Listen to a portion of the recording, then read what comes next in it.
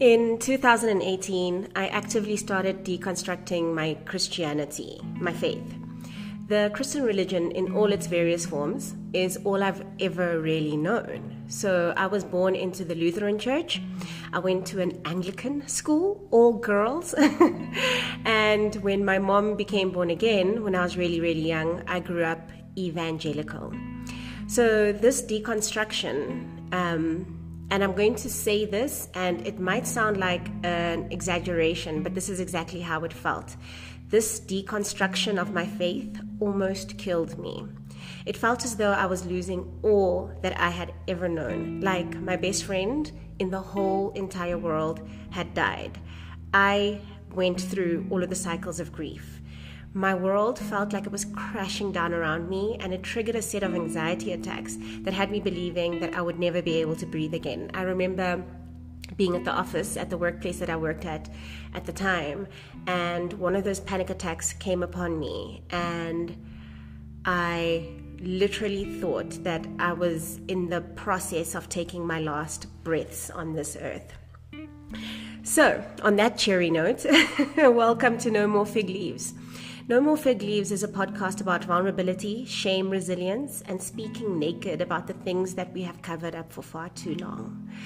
So new episodes are meant to drop every single Tuesday morning, but this is Wednesday and it's 8:32 a.m.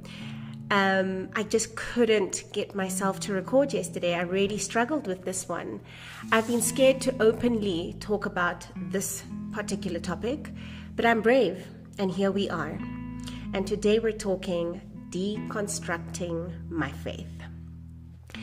So I think the fear about recording this particular episode stems from, number one, when you enter the church, you are handed a brand new life. You are literally given a life in Christ. You are given this community. You are given what every single person walking this earth's surface desires the most, and that is belonging. We all want to belong to somebody, to a family, to a group of friends, and the church gives you this community that you just belong to, and it's really, really hard to leave that. And I understand why so many people struggle to question everything because of the potential of feeling like you're going to lose everything. So deconstructing my faith. When I first started talking to Christian friends about deconstructing my faith, there was a sense of, it's okay if you deconstruct, but make sure you come back. And that felt slightly controlling to me because I wanted to go and allow this to take me wherever it led me.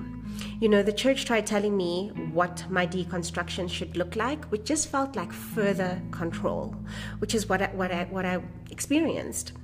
I wanted to go out, question everything. I had a great willingness to be uncomfortable, and I found that, so here's a story. The last church that I went to, we had a workshop or like a course that the church's main pastor was offering. And he said something that really just I could not reconcile with. He said that God had placed him in authority above all of us. So if he tells us to do something, that we should do it and trust that because God has put him in this place, that what he says is what we should do. Sis had a problem here. I had a problem. So after that workshop was done, I asked to speak to the pastor and his wife. And we went into his office and I said, look, I'm human, you're human. I'm flawed, you're flawed. What if God tells you to tell me to do something, and as a flawed human, you get it wrong? Then what? Then by default, whatever you're telling me is wrong. And he goes, well, I just need to trust that what God has. And that is when I was like, you know what? I'm done. That was 2018, late 2018. That was the last time I went to that church. I've been back to churches, but that was the last time I was actively a member of any church. And even after leaving, the pastor's wife would continue to send me the Sunday sermons via audio note on WhatsApp. And I was just in disbelief in the fact that I had left. No one noticed that I was gone, but yet I was still just being sent these messages via WhatsApp. It felt so impersonal, and I felt so dehumanized by that experience. And so, as brave as I am, I sent her a WhatsApp message and I said, could you please stop sending me the Sunday sermons? And I remember writing that, my ideas and beliefs around the church, around God, around scripture have evolved. And as I tangle in this messy, uncomfortable, weird space of just trying to find out what is true for me, I would appreciate if I'd not get these sermons. She read that and blue ticked me. I was left on blue tick till this day. Never was I engaged, even though I was able to uncomfortably, to take on that discomfort. I was more than happy to enter into dialogue with anyone, about this. But I found that any dialogue that I entered into was always about winning me back to that side. So that was how I started deconstructing my faith. And deconstructing for me, and it means something different to every single person who has deconstructed, was really just questioning everything. I felt like I had been handed this religion, I had been handed this faith, and I never really questioned whether, I never really questioned it. And with deconstruction, it literally sometimes feels like you are going through, the stages of death and dying, denial, anger, bargaining, depression, acceptance. I went through all of those stages. Like first I was just in denial about everything that I was feeling and everything that was rising up in me. And then I was a little bit angry. I was angry at the church. I was angry at fellow Christians. I was angry at God. And then I started bargaining with God. And I was like, you know what? Just take away this curiosity. Take away this wonder. Take away all of this questioning. Then I hit depression. And I just felt this deep loss and this deep pain until finally acceptance washed over me. And I personally feel it's okay for me not to have all of the answers and to embrace the curiosity. Doubt was something that when I spoke to a Christian friend about everything that I was experiencing, she said, maybe you shouldn't speak about this out loud because your doubt may cause other Christians to stumble. And I felt guilty and ashamed, in that conversation. But after I walked away, I was like, no, man, but if God is so big and he's so great and he's so good, me, little human with my doubt, can't really shake or destroy anyone else's faith. So here are a few things that I had to deconstruct from. The first thing was purity culture. I think, even before having reached teenage years, I was still a child. I went to a Christian summer camp here in Namibia, just between Windhoek and Okahanja. And at the end of this camp, it was a couple of days, it was a Christian camp obviously, we were given this paper that said that we would pledge our virginity to Jesus, basically, and that by signing this paper, we would live a life of purity, that we would basically keep ourselves for our husbands, and we signed that, and we had to put it onto a cross. And throughout my church life, I went to a lot of church conferences about, waiting until you're married and finding love that lasts. And I feel that purity culture really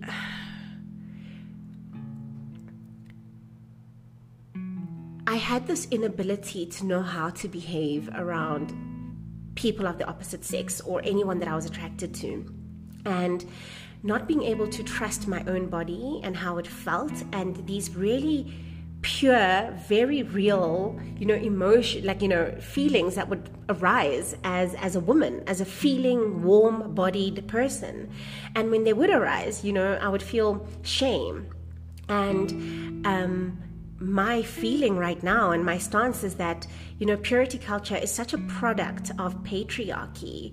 It made me, first of all, believe that I needed to be small, modest, submitted, and not cause my brothers to stumble by, wearing the wrong thing. And it feels like such a product of patriarchy, because it denies everything about me that is sensual and wild and free. So purity culture is something that I really had to deconstruct from.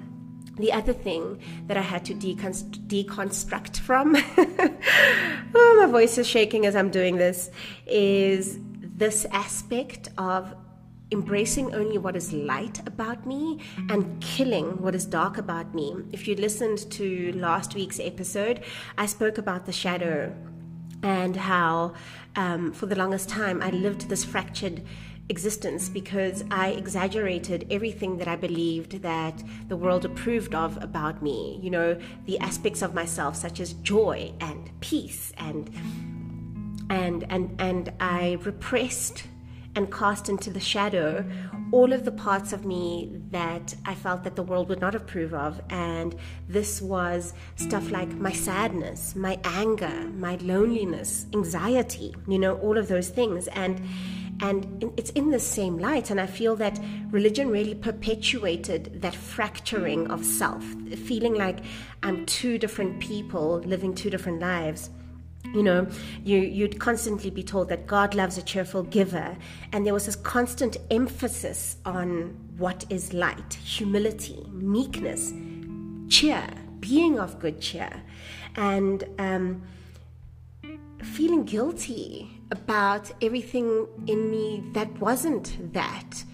And now I realize that I don't need to be ashamed about any parts of me, that all of me I am able to acknowledge and integrate into myself and feel less fractured.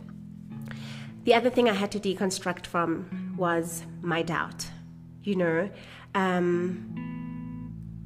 that my doubt was beautiful, and that my curiosity and my questioning was absolutely beautiful. And I noted that when I tweeted once about, just deconstructing my faith and all of this doubt that I had a lot of Christians DM me because they really just didn't want to be seen engaging in this topic on a public platform or a public stage. And I realized that it's not God that was triggered or uncomfortable or afraid of my doubt. It was Christians, because it triggered something within themselves. And by not being able to be curious about this doubt, or being told not to be curious about this doubt, it taught me to not trust my own intuition, my own gut, and my own voice, and constantly being told that your heart is deceitful above all else.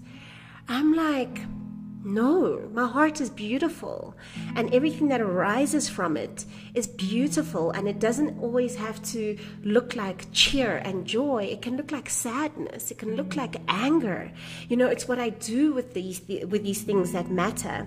And so I was constantly fighting myself, and not anymore. I've embraced my doubt and understood that my doubt is not bad.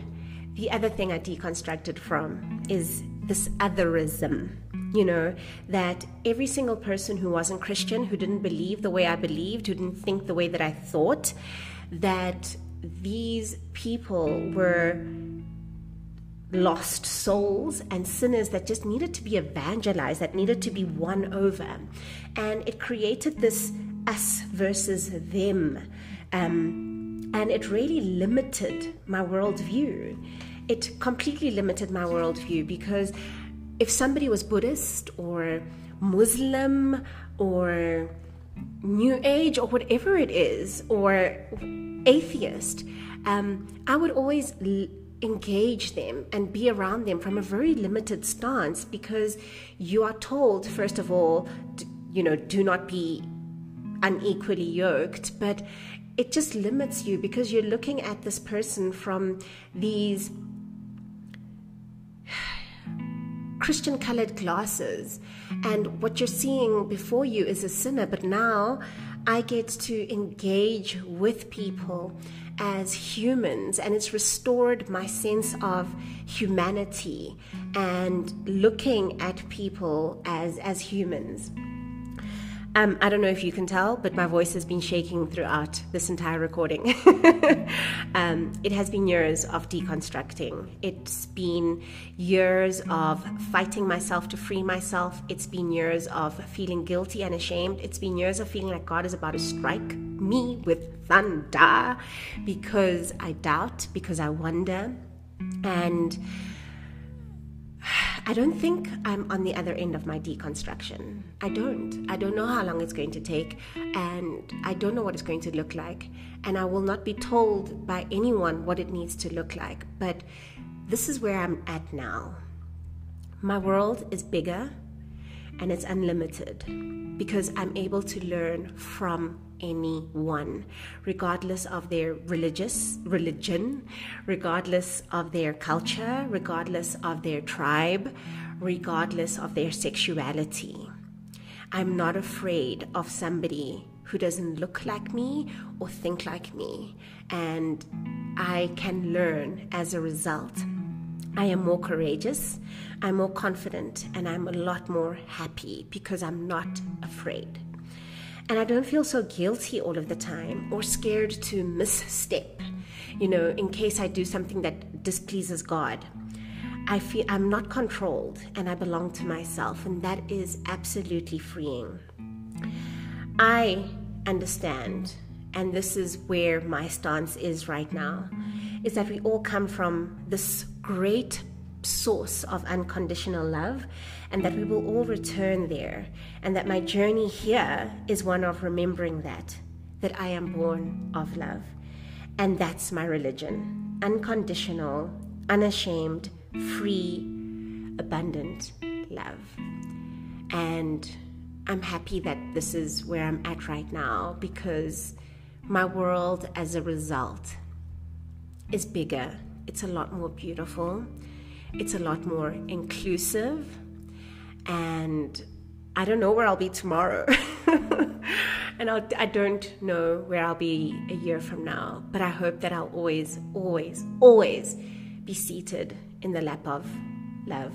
And that I'll continue to expand and grow more courageous, grow more confident, and be more happy as I continue to deconstruct everything, question absolutely everything, and be okay with not having the answer for everything. My name is Hermine, and I'm a storyteller. I use the power of story and the vehicle of fitness to overcome limiting beliefs and to heal, and I help others do the same. Thank you for listening to today's episode, and I look forward to next week's probably less daunting episode of No More Fig Leaves.